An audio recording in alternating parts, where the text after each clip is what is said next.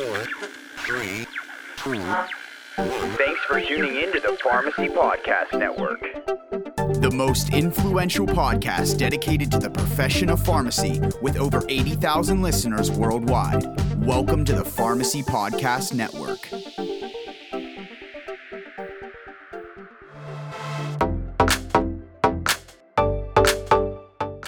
Hello, and welcome to Pharmacists United for Truth and Transparency, the PUTcast. PUT is a not-for-profit industry watchdog organization dedicated to exposing the truth about the shady, abusive practices of pharmacy benefit managers and how they affect American patients, healthcare providers, and taxpayers. On the PUTcast, we'll talk to pharmacy industry experts, influencers, and patients, always with the goal of bringing the truth, transparency, and solutions to America's prescription drug affordability crisis. Hi, everybody. Welcome to the podcast. This is Monique Whitney, Executive Director of PUT, and it is so good to be with you all again.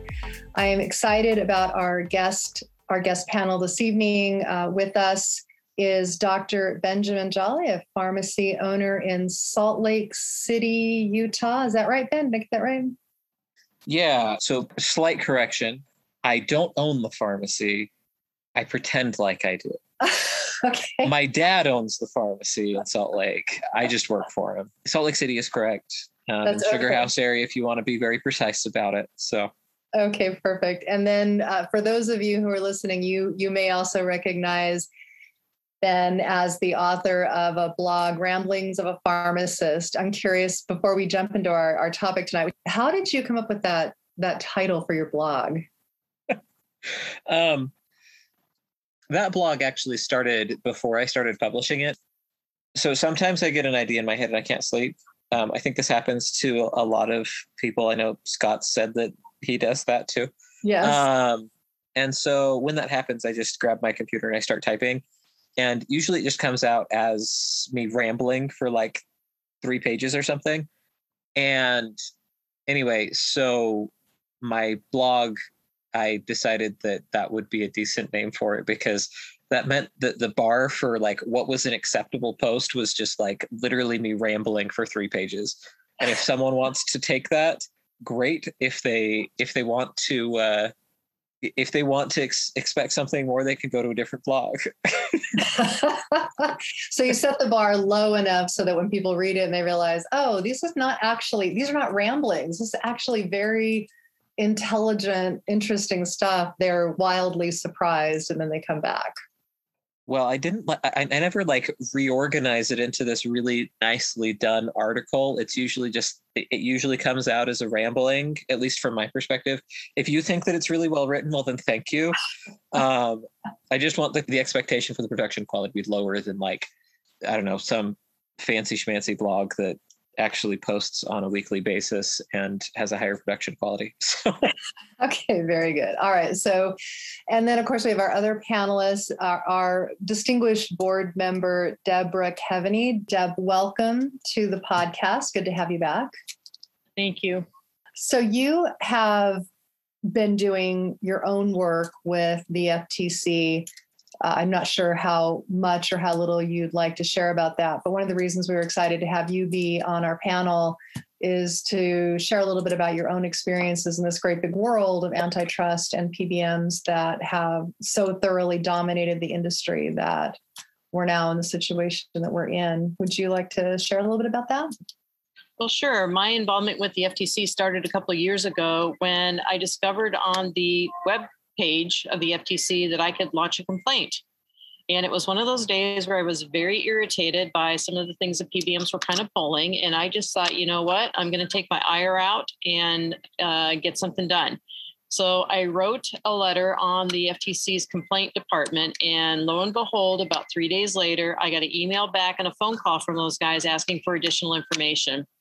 There's been a pretty nice exchange the last few years. It started with the Trump administration, of course, has rolled into the Biden administration, of asking questions, asking for information. I feed them information, articles that I read, things like that, just trying to find a way to get them to understand exactly what's happening out there.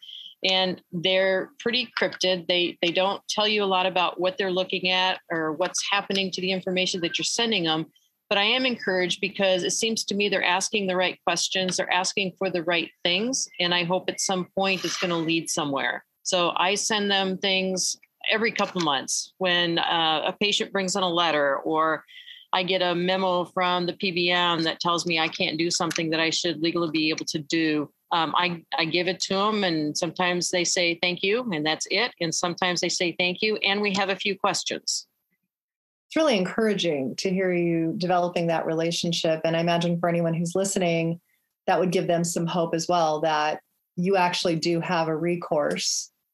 And that's really kind of interesting, because I've been talking to anybody that will listen to me for years. And it seems like you get discouraged and it kind of falls on deaf ears and you feel like nothing's happened. And then out of the blue, somebody will call you or email you and you think, wow, they were listening.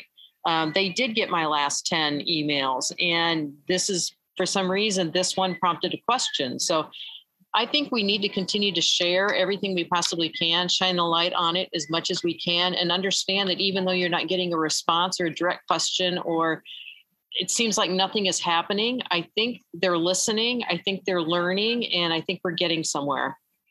That's awesome. So the reason that this panel has come together for this particular episode is probably have noticed that there's been more attention on the topic of antitrust issues. So we saw not terribly long ago, we had the Facebook whistleblower, Frances Haugen, talking about the algorithms and the information that Facebook has. And it really it's escalated this conversation about big tech, which was already there to begin with. And the questions that are there, issues of data privacy and safety and the kinds of things that actually resonate pretty well over here in our world, in pharmacy and the monster we deal with, which of course is the behemoth pharmacy benefit managers. But also we've had a lot of other things happening since then. So as we're recording this, yesterday, there was a hearing that featured several people who are outspoken on the topic of pharmacy benefit manager abuse. The Committee on Oversight and Reform had this hearing that was excellent, must-see TV, in my opinion. We've also seen a judgment come out from the Eighth Circuit on the North Dakota case, which for many of us was that next much-needed victory coming along. So for us here tonight, as we're talking about this, the topic is antitrust. The topic is like the life game of monopoly and what is happening in our industries. And Ben, you were talking about this not terribly long ago. You and I were at a conference in Louisiana where I think you addressed this topic. Is that right? That's right. Yeah, I was at the LIPA board meeting and talked about antitrust and how I think that my thesis, I guess, was that pharmacies and pharmacy owners in particular need to give up their uniqueness, I guess, as we are uniquely abused by PBMs in exchange for joining a much bigger movement of people that are abused similarly by big companies in practically every industry, right? Like you see chicken farmers have Tyson Foods, we have Express Scripts. Cattle ranchers have JBS, we have CVS, right? And in general retail business, everyone has Amazon. Like if you want to sell a widget, you probably sell it on Amazon. And a lot of pharmacy owners don't recognize, and a lot of pharmacists generally don't recognize the similarities between how PBMs treat pharmacies and how Amazon treats the sellers on its marketplace. And I made this point recently, but like when you look at DIR fees, there is a plan this year that takes a DIR fee of between 29 and 31%, depending on your metrics. If you do perfect, they take 29%. If you do terrible, they take 31%. So like, is this really about performance or is this about finances? I'll give you one guess. But Amazon, on average, when someone wins the buy box on Amazon that says buy now, that person is generally paying Amazon about 30% of the sale. Mm-hmm. You look at Apple, if you want to sell an app into the App Store for Apple, they generally charge you about 30% of sales. So all of these things are like, in my head, they're all the same problem, which is that big dominant middlemen, which is Amazon is at core in the marketplace setting, they're a middleman. And it's extremely analogous to a PBM because they put themselves in the middle transaction between buyer and seller, and then they take a cut. Same thing with Apple. They're a middleman in the App Store because you want to sell an app to someone who uses an iPhone, well, then you got to go through Apple. And so they're able to take a cut. That to me is the is like the core defining characteristic of companies that have, in my view, violated the antitrust laws of the United States, is that they're able to impose a tax basically on the buyer and the seller. And in all three of these cases, it's about 30% of sales. Anyway, that's something to think about. Deb, how did you first get interested in the topic of antitrust, vertical integrations, this whole matter of PBM consolidation, or just antitrust in general? I think it was more of a have to than it was an interest. Community pharmacists, pharmacy owners fight in their stores every day, not only for their survival, but many of us have our retirement in our stores. We have everything in our lives invested in our stores. And that puts in a position to where if people are harming us in some way, we're going to fight maybe a little harder than if you don't own a pharmacy, don't work in a small town, that kind of thing. And I had hit the point where I had had enough and I had to figure out another way to fight. And that was just getting on the FTC's website and launching that complaint was just another way to fight. So it's fascinating because, you know, antitrust and, you know, the roots of this go back a long way. So I'm curious how you then uniquely got interested in this topic, because you're a subject matter expert in this area with regard to pharmacy. How did you get interested in this? How did you start going down this particular trail?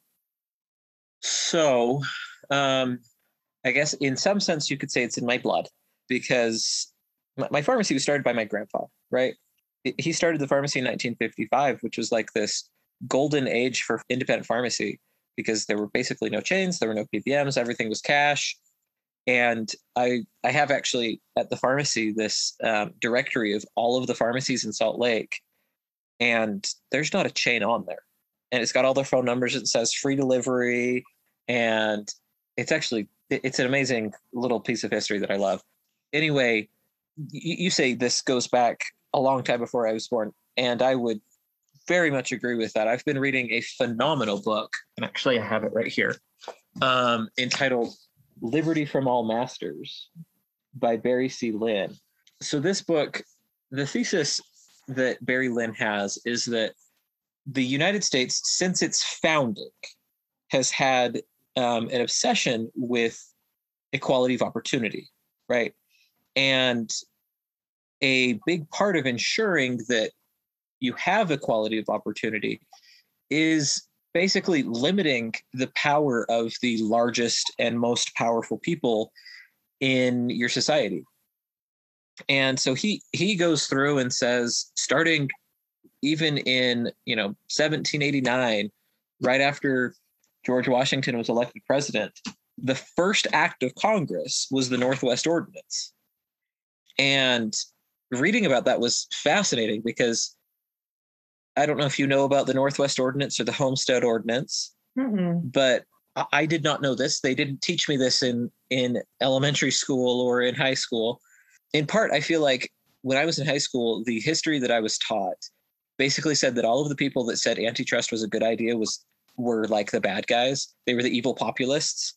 But like as I reread the history, I'm like, all of the things that I learned in high school were wrong. And the villains are the good guys and the good guys are the villains in the version of history that I was taught in high school. Anyway, so the Northwest Ordinance is fascinating because before the founding of the U.S. as an independent country, all of the various colonies were started by the king, and he would say, here, you, governor so-and-so, have like 2 million acres of land, right? And then you can dole it out to your various subjects that come and live there. And so the US was, prior to the revolution, was based around like a lot of these sort of feudal type of holdings like England was. But with the Northwest Ordinance, the Revolutionary era founders were obsessed with trying to make sure that you had this equality of opportunity. And so in the Northwest Ordinance, the government had all this land in like Ohio and so forth, and they doled it out to the general public in tracts of no more than 160 acres.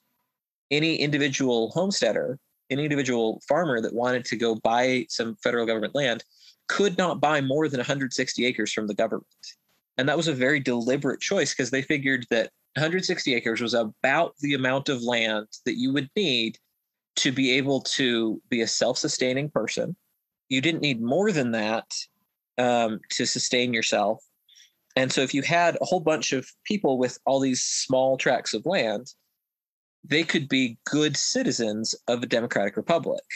And they were deliberately organized into townships as well, so that you would interact with your neighbors in a township that was the core of your community.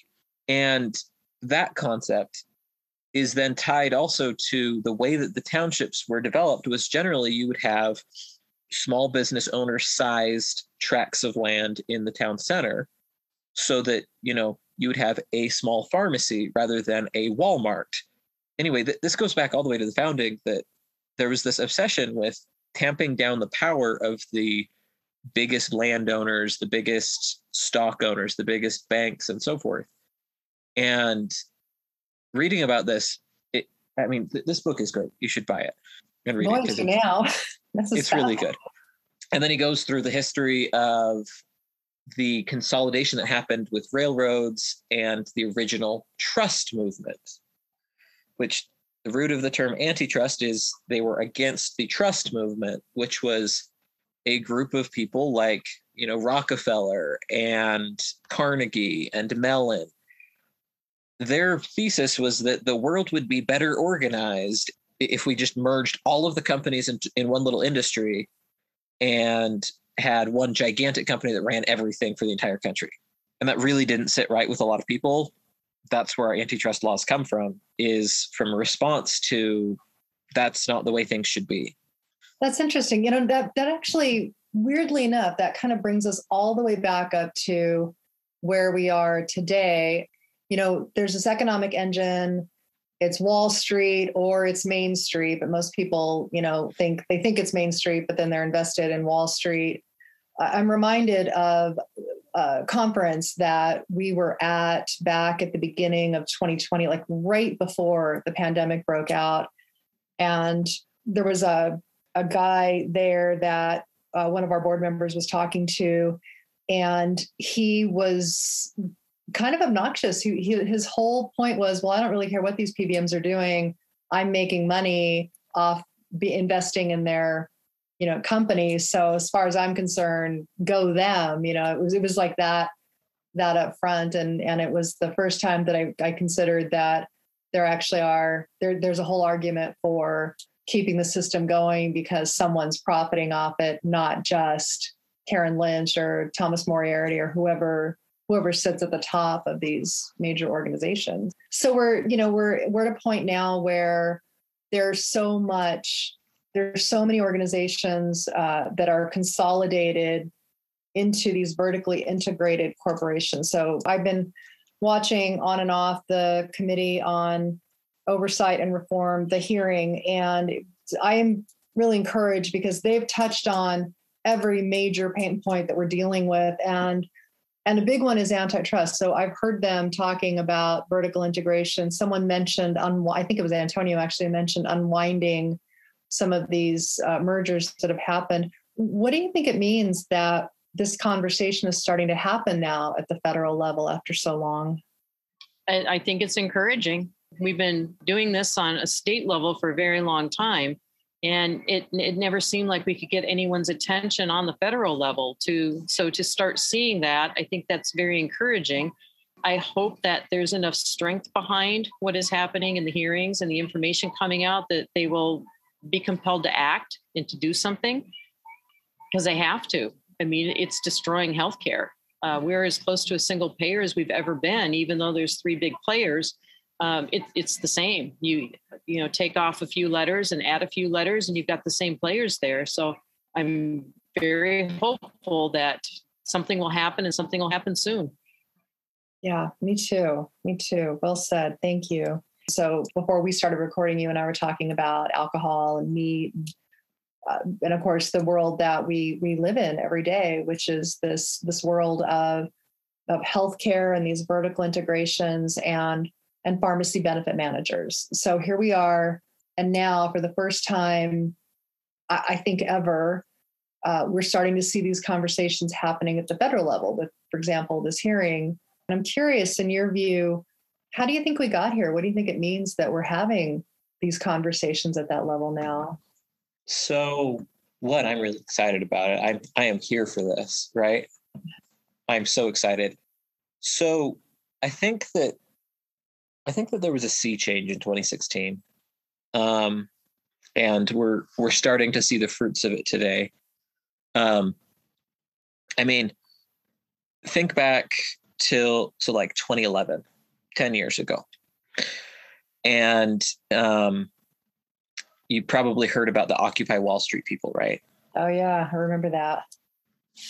Okay, so at the Occupy Wall Street, they had like a moment of silence when Steve Jobs died. It is really hard to imagine today the concept that this like anti-establishment group would mourn the death of like Elon Musk or like Jeff Bezos, right? The populist movement of people who are like, maybe it's not a good thing that we have all these big companies. I would never imagine that such a group of people, like a similar group of people today, would mourn the death of Jeff Bezos, right? But Steve Jobs was a very similar character. Like when you read through the like collusion between Google and Apple, they signed non-compete agreements, non-poaching agreements between each other directly to suppress the wages of their employees. Like these were not good people that we should lionize, right? They were deliberately trying to suppress the wages through illegal means. Like that is illegal collusion under multiple different laws, not least of which being the Sherman Act, right? Or the Clayton Antitrust Act. It's fascinating, though, to think about, 2011, the Occupy Wall Street people are thinking, wow, Steve Jobs was so great, we're going to have a moment of silence for him. And then Barack Obama, as he was in office, people are like, what are you going to do next? And he's like, I think I'll go like work for Facebook or for Google. And in his mind, Facebook and Google were like the peak of like progress and technology, and they're the best thing ever, and we should all want to work for them, and they're the best companies ever. And then you had the election of Donald Trump. And since then, there's just been this complete change in mentality. And I don't know where it came from, but like people don't like these big companies anymore.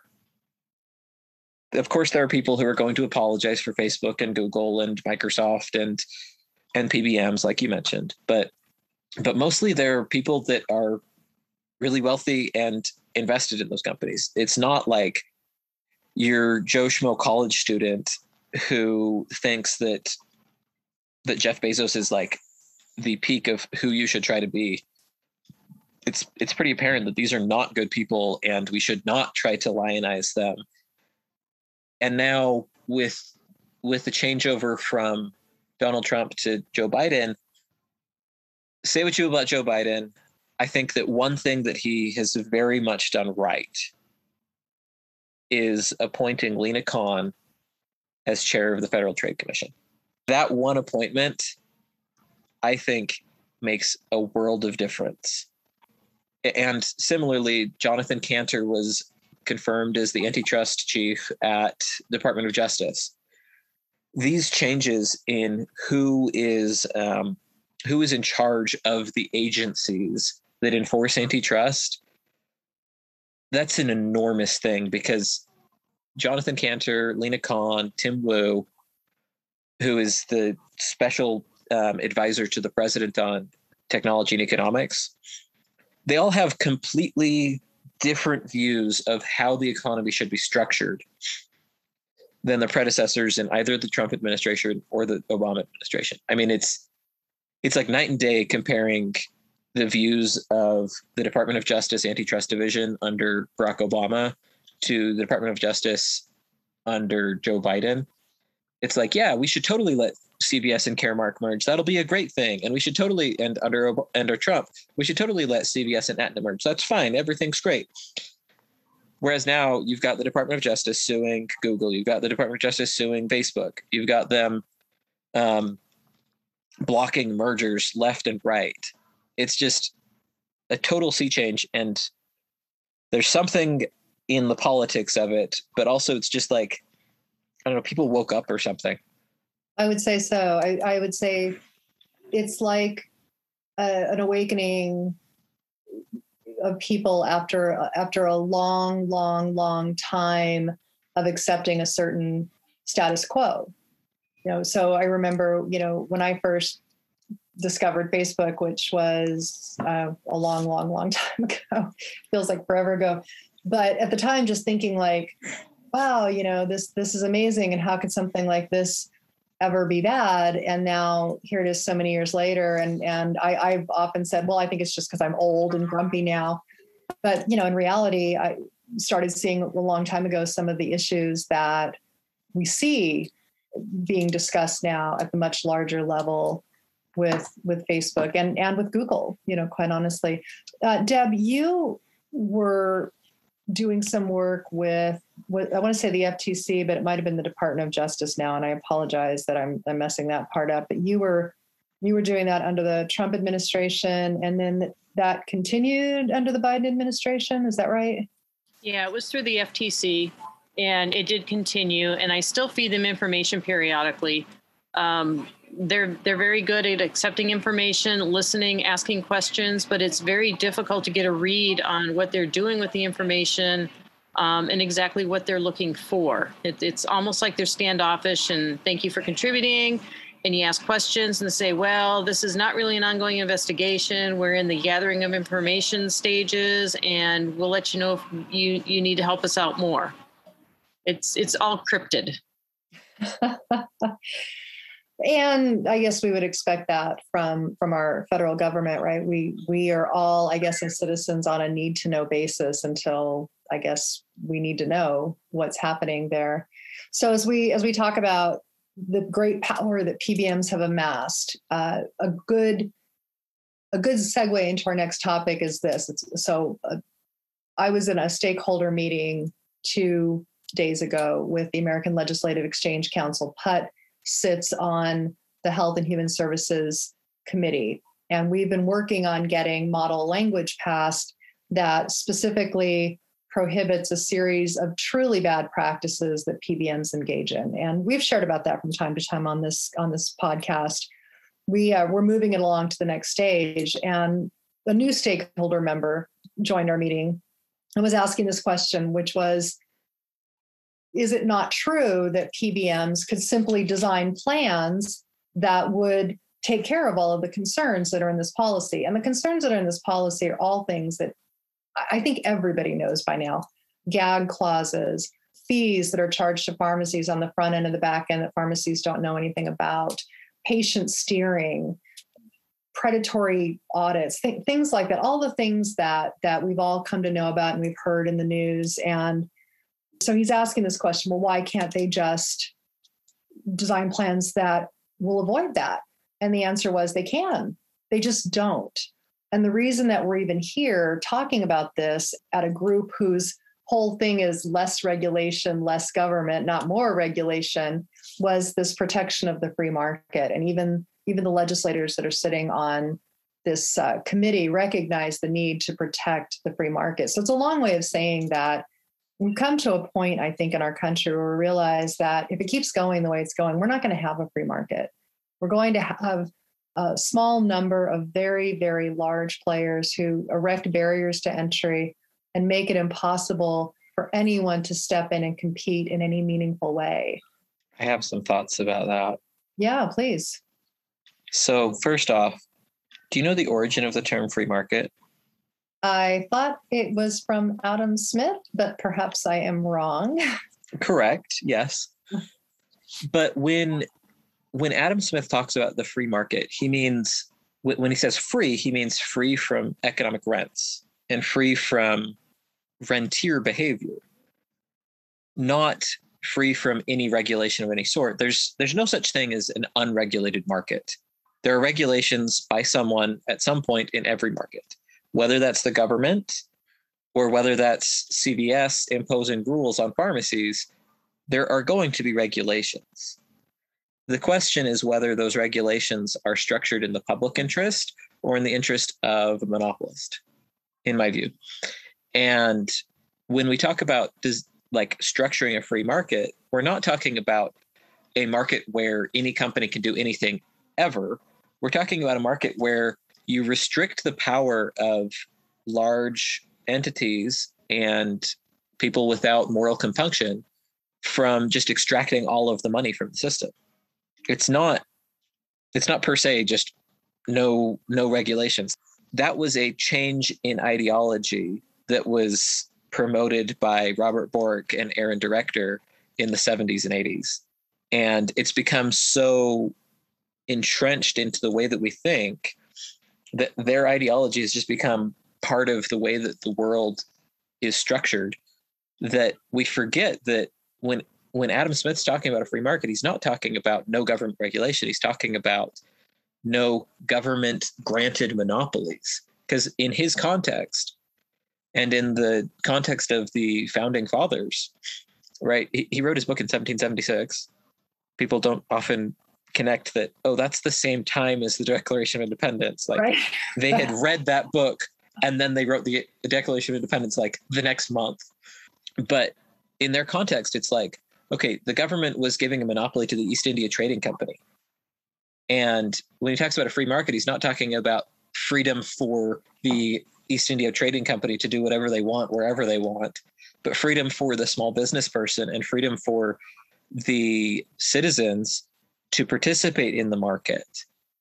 And that understanding of where that term comes from is, in my view, really important, because when we're talking about regulating PBMs and setting these ground rules, we're trying to create a free market, right? One where you can participate as either a patient or as a pharmacist, a pharmacy owner, without fear that a monopolist, in the case of, say, CVS, is going to say, you have to use my pharmacy. You have to do these things. I am in charge. You do what I say. That's not a free market anymore. It's a market that's controlled by a monopolist. It's really brilliant. And I'm so glad that you took a moment to break that down for all of us who are here and also for everyone who is listening. I wish so much that you'd been there in that meeting to have that conversation with the person who kept bringing this up to us, that everything that we were talking about is inconsistent with their philosophy of less government, states' rights, and the principles of the free market. Thank you for that. So having said all that, I'm kind of curious then.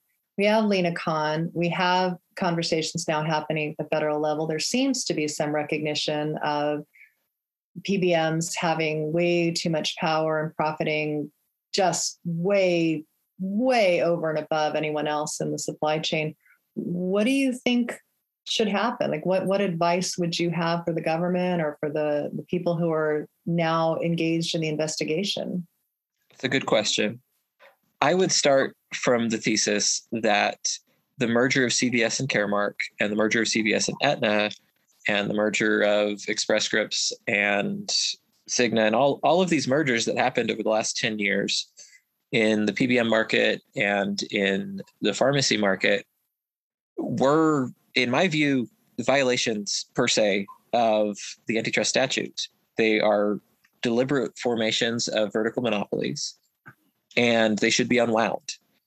And I think that if we can force the unwinding of those mergers, that doesn't solve all the problems, right? You still need other rules. Like the FTC put out a and ask for unfair methods of competition, specifically contract language of what kind of contracts are in the market that are that like embed in them unfair methods of competition. And I think rulemaking for unfair methods of competition, for example, saying that in the PBM market, just as a, for example, steering per se is probably an unfair method of competition. And like the structure of the contract between a pharmacy and a PBM, if you read through any of these contracts, no sane person would ever sign these contracts without duress. I have read them and I have asked for red lines from multiple PBMs, and they always say no. They might come back and say, oh, sure, yeah, we'll give you 2% of AWP back.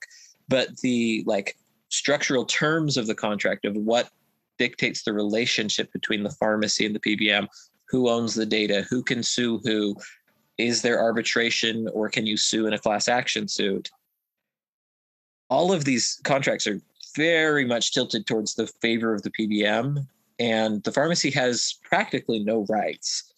I mean, just as a, for example, one particular contract from a PBM who shall remain nameless because I don't want to get sued myself, says that under no circumstance shall the PBM be held liable for special damages or punitive damages or for loss of revenue or loss of customers of the pharmacy, even if PBM is informed beforehand that such could happen from their actions. And that means that basically, if you sign that and a court upholds that that is a valid contractual statement, then these letters that, you know, we've been seeing saying, oh, your pharmacy's out of network, that are false. Like WellCare's been sending these letters and Express Scripts has been sending these letters saying your pharmacy's out of network, even though the pharmacy has signed the agreement that said they're in network. They're still sending out these letters saying your pharmacy's out of network, you're going to have to switch pharmacies. That is a loss of customers and a loss of revenue. They can't be held liable for that under the contract. It's in there in black and white. In a scenario where these were actually, you know, contracts that were negotiated between equal parties, under what scenario would anyone ever agree to that? Or another part says that, let's see, assignment to the contract that says neither party can assign this contract without the consent of the other, provided except that the PBM can assign it to successors or purchasers, or basically no one can assign this contract to another person except the PBM, and we can do that whenever we want. Right? No one would ever accept that the terms of these agreements if these were actually between equal partners, but they're not. It's between someone who doesn't need you and you, right? So it's either take it or leave it. So this would be a good time to have Deb, have you share a little bit about your own contracting experience, which we've talked about from time to time, being a pharmacy owner in a rural area, and on occasion having had to, you know, contract on your own. I think you've done that a couple of times. It's not been as successful as you'd hoped, as I recall, but definitely correct me. No, it used to be easier to, I want to say, bargain with the PBMs because I'm in a rural area.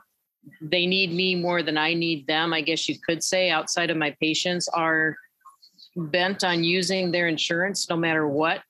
So in a sense, I do need the PBM in order to have access to my patients, which is ridiculous, but that's the way it is. They've gotten pretty brazen right now to where you can ask for a different rate. You can ask for different terms, and the response back is just no. In fact, the response back in accepting a contract, and again, the PBM shall remain nameless, is if you do not accept this contract the way it is written in its entirety, we will not only drop you from this or not let you in this network, but we will drop you from all networks with this PBM.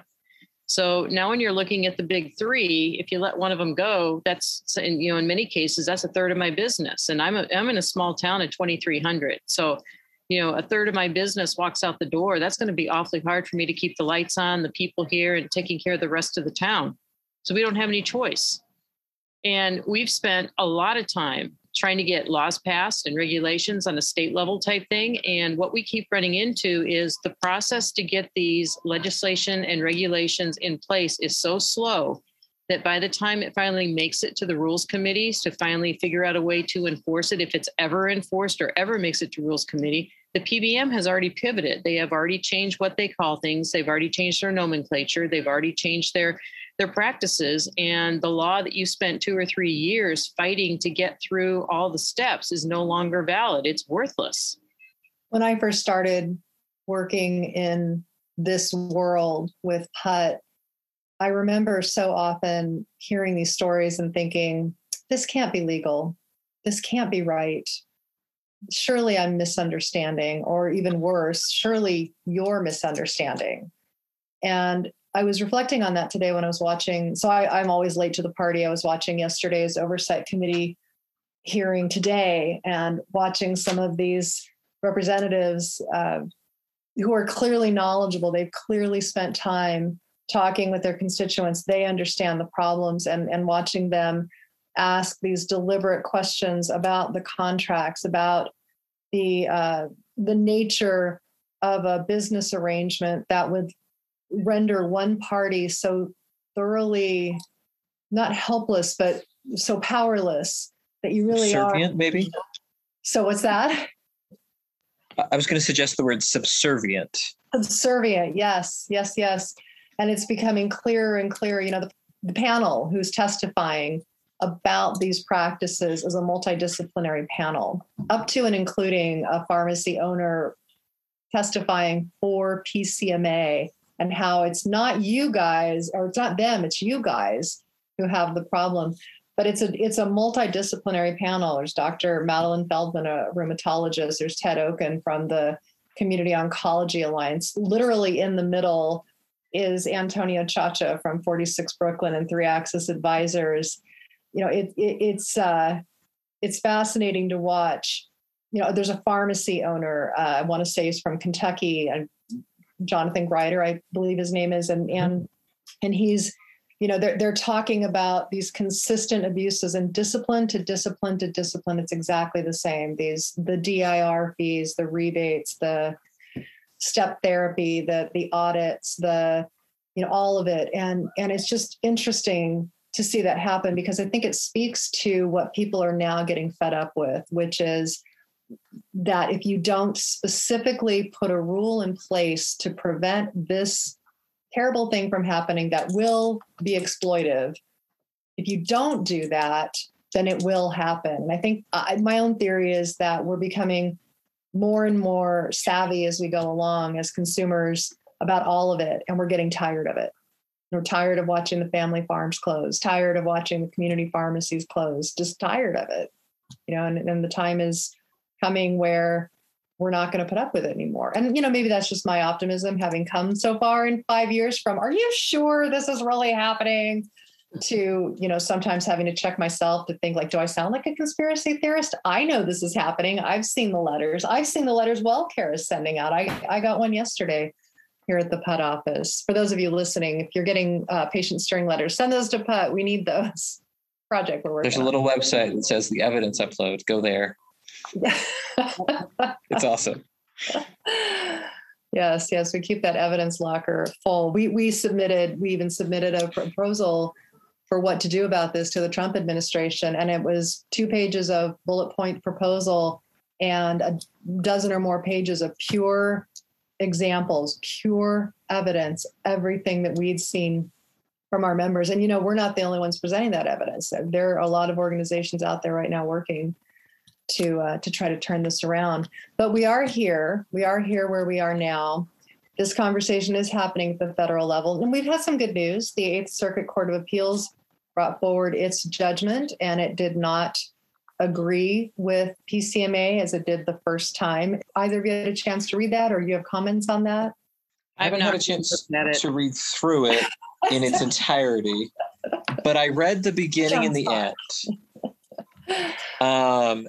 And in short, the appeals court did not find for PCMA that the North Dakota law was either preempted by ERISA or by Medicare Modernization Act of 2003, which is, frankly, that's really exciting too, because, before Rutledge, it was like every single law that anyone ever passed about PBMs, it was like, yeah, ERISA.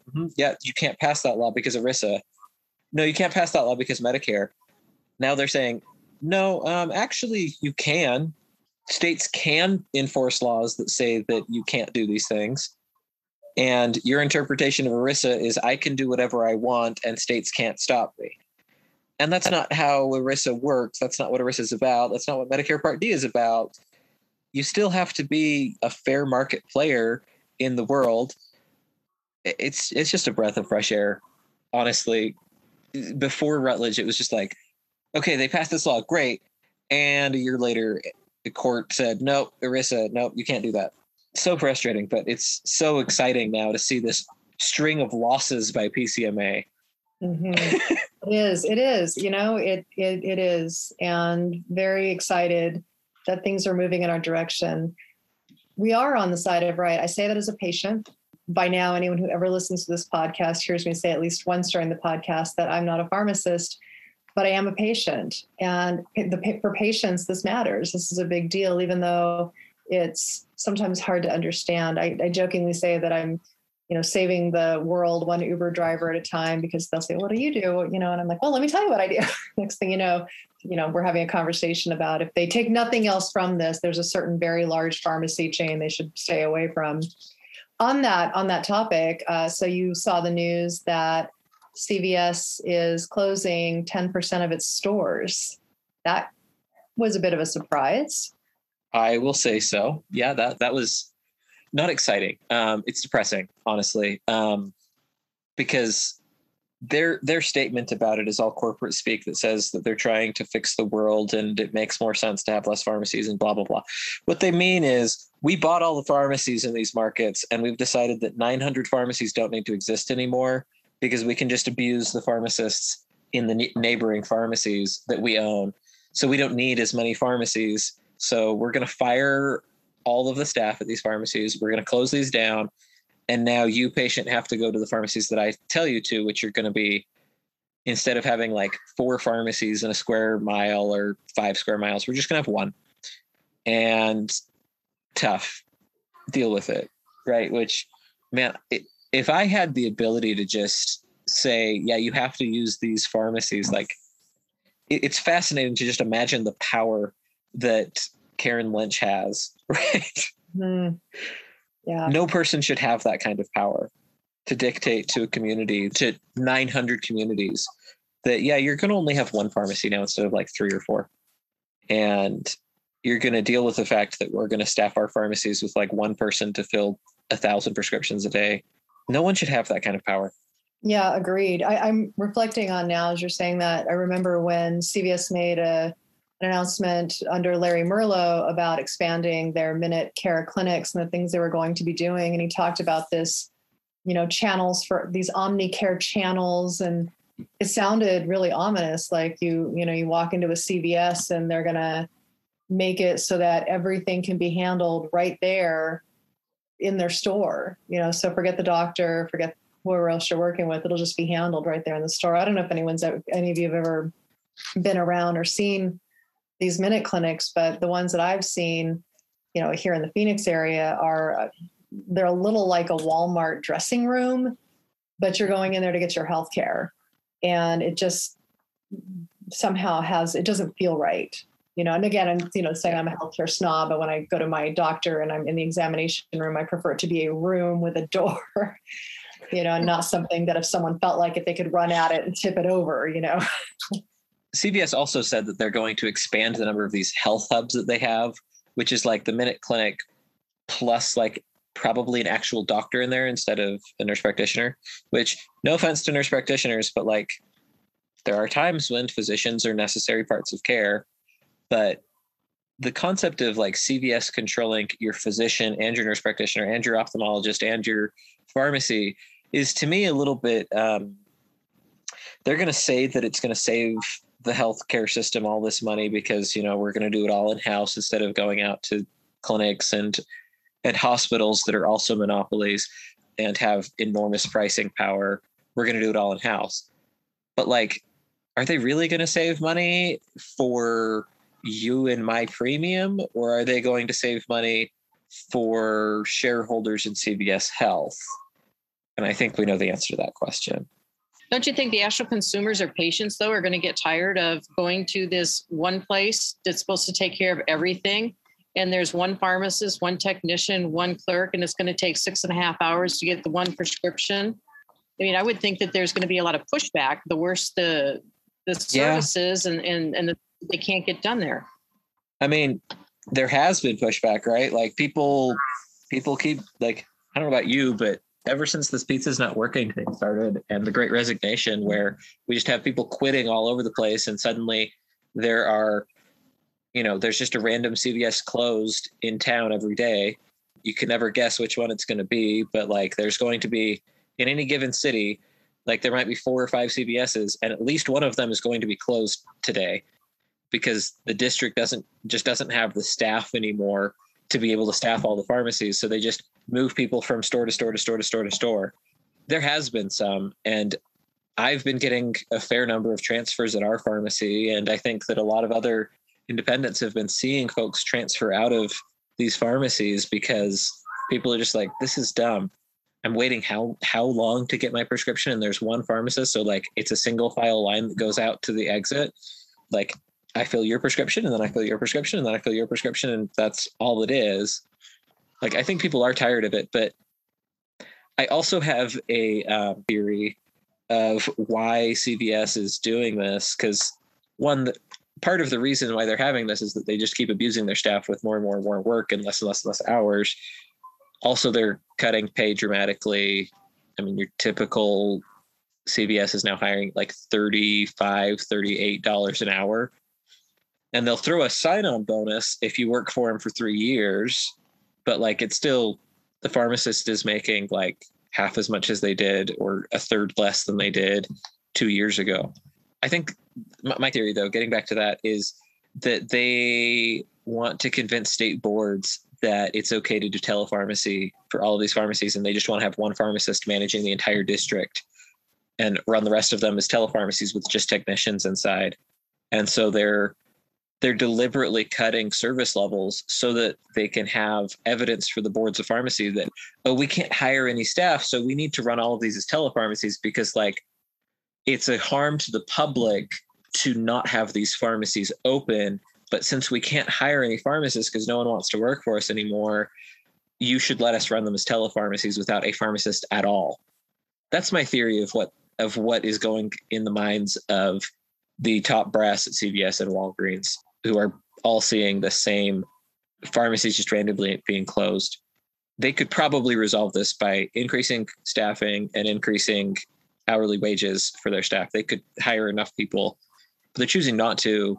Partly because they just want to keep wages low, but partly because I think that they want to cut even further by cutting pharmacists entirely out of their stores. Maybe they're just like really out of touch. One of my friends was telling me about how she saw a sign on a Walgreens that said they're hiring pharmacy techs, and they had a $1,200 sign-on bonus if the pharmacy tech, works there. And she's like, but that's only $100 a month. And the way things are priced right now, that's not going to buy very much. It's going to buy maybe a basket of groceries or 2 a month. And I was like, yeah, that's a good point. $1,200 sounds like so much. Then when you break it down, you're like, oh, it's not that much money. At the same time, you're seeing like a McDonald's is hiring at like $15 an hour, right? So like, why would you go work for CVS, which is this super high stress job, for like $14 an hour when you can go work at McDonald's for $15 an hour, or maybe even more, depending on the market you're in. I've heard it said that we're in an unofficial general strike just across the entire economy, that people have just decided, you know what, screw all of these big companies and their crappy wages. We're just going to no one go to work at all. And it's not like it's an organized strike by AFL-CIO or something, but it sure feels that way when you look out at the staffing issues that like every single big company has now. And it's working. Yeah. Deb, in your part of the world, you're in a really interesting part of the world. What are you seeing? We're seeing the same thing. We've got, larger towns around us, and they're all offering bonuses, and they're all, it's help wanted signs all over the place. And it just goes to show that, bigger isn't better because they still can't staff their stores. So the wages and the bonuses aren't appealing enough to people to get them to work. We've got, big unemployment in our area too. And people just aren't enticed to want to work. We're fortunate enough in our store that we are fully staffed and we are able to pull people in and take care of our patients. And we're very grateful for that. But many businesses are not. And that's a real interesting theory that this is an unofficial strike. I actually kind of like that theory. I wish it'd have a bigger impact so that something will change. I just don't know what can change. It's kind of this concept of this general strike happening right now is, I guess, let me go a step further with that. I think that pharmacies should go on strike sometime next month, maybe. I've heard that there is a group of like Walgreens and CVS people who are planning on just not showing up to work on December 20th, just to make a point to their management. And I think that the independent pharmacies should go in solidarity with that. And I remember hearing like 20 years ago, the independent pharmacies, at least in my area, had a blackout day where they like put up black drapes on all the windows and turned the lights off. They kept operating the pharmacy, but they put up all these black drapes so that it was dark in the pharmacy. And then they handed out all of this stuff about like, look, if reimbursements go the way they're going, we're not going to be here next year or the year after. And like thinking about where pharmacy was at 20 years ago and today, it's like, okay, that just sounds super entitled. That like the reimbursements in 2001 were not adequate to keep working. It's like, yeah, and 20 years later, here we are, and reimbursements are like dramatically lower than they were then. But like, I think that we should do that again. We should have a blackout day in solidarity with our brothers and sisters who work in these big chains and are getting abused. And also to, make the point ourselves that frankly, we are going to be closed if this keeps up. There are 700 counties now that 10 years ago had a pharmacy and don't anymore because of the reimbursement abuses.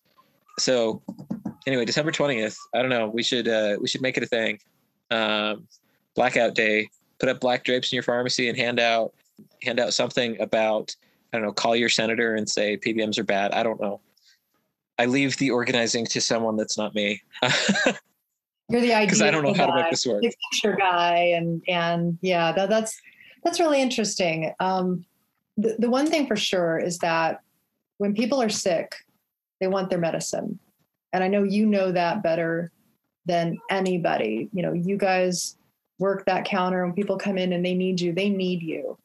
And so I don't think it's really the patients that we, in the end, are going to have to convince. I think the patients are as much on our side as we are on their side. I think at the end of the day, it's going to be the state and federal governments. It's going to be Wall Street. It's going to be the employers. And I think this is a good place for us to, as we come to the end of our podcast time, to engage in a question. So whenever we have guests on, which of course we do every single podcast because that's what we do, I ask a question. And I think the question that I would love you to answer, each of you, is the question of what do you most want the government to know or understand or take on as a solution to the problem that we're facing with PBMs, giant insurers, third-party administrators, whatever you call the middlemen. What is the thing they most need to know? Ben, why don't we start with you? Okay, so I'm just going to go with a concrete thing that they could do that would solve at least a piece of the crisis that our industry is frankly in, which is NCPA is suing the Health and Human Services over the definition of negotiated price. That definition of negotiated price is where DIR fees come from. That's the, I guess you could call it the source code for where all of this comes from.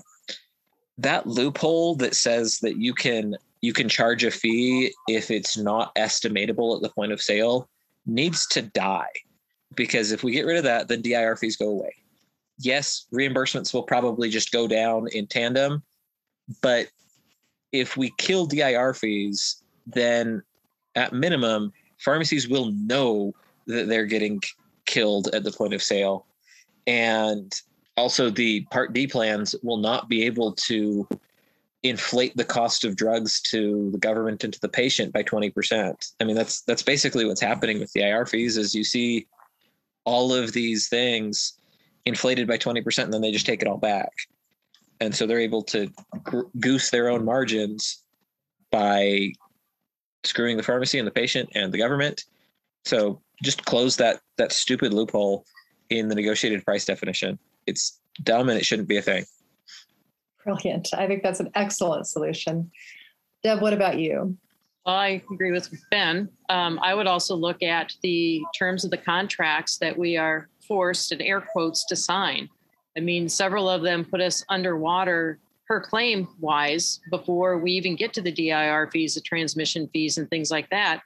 And we've argued in the state of Minnesota that there are laws on the books that should prevent that from happening. However, they don't see it as a pharmacy issue. They see it more as that law was put in place for tobacco, firearms, alcohol, gasoline, that kind of thing, and really not drugs. So getting the legislatures and regulators to kind of shift their thought process a little bit, that just because it's drugs doesn't mean that it doesn't fit into some of the laws that are already on the book. So I think there's been a lot of good legislation that's been written. I think there's a lot of good legislation that we can use. The problem is getting people to understand how to use it, to actually use it, and to stand up for us to help us.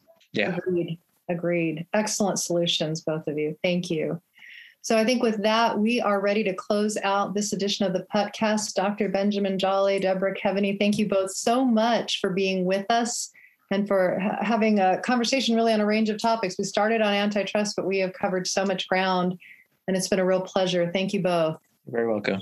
Thanks. And to everyone who's listening, thank you for joining us. If you'd like more information on the book that Ben recommended, Liberty from All Masters by Barry C. Lynn, please check our notes, and you can find more information about that. And to read Ben's blog, Ramblings of a Pharmacist, also check our notes, and you can learn more about his work or read his work there. Thank you all for joining us, and we will see you on the next podcast.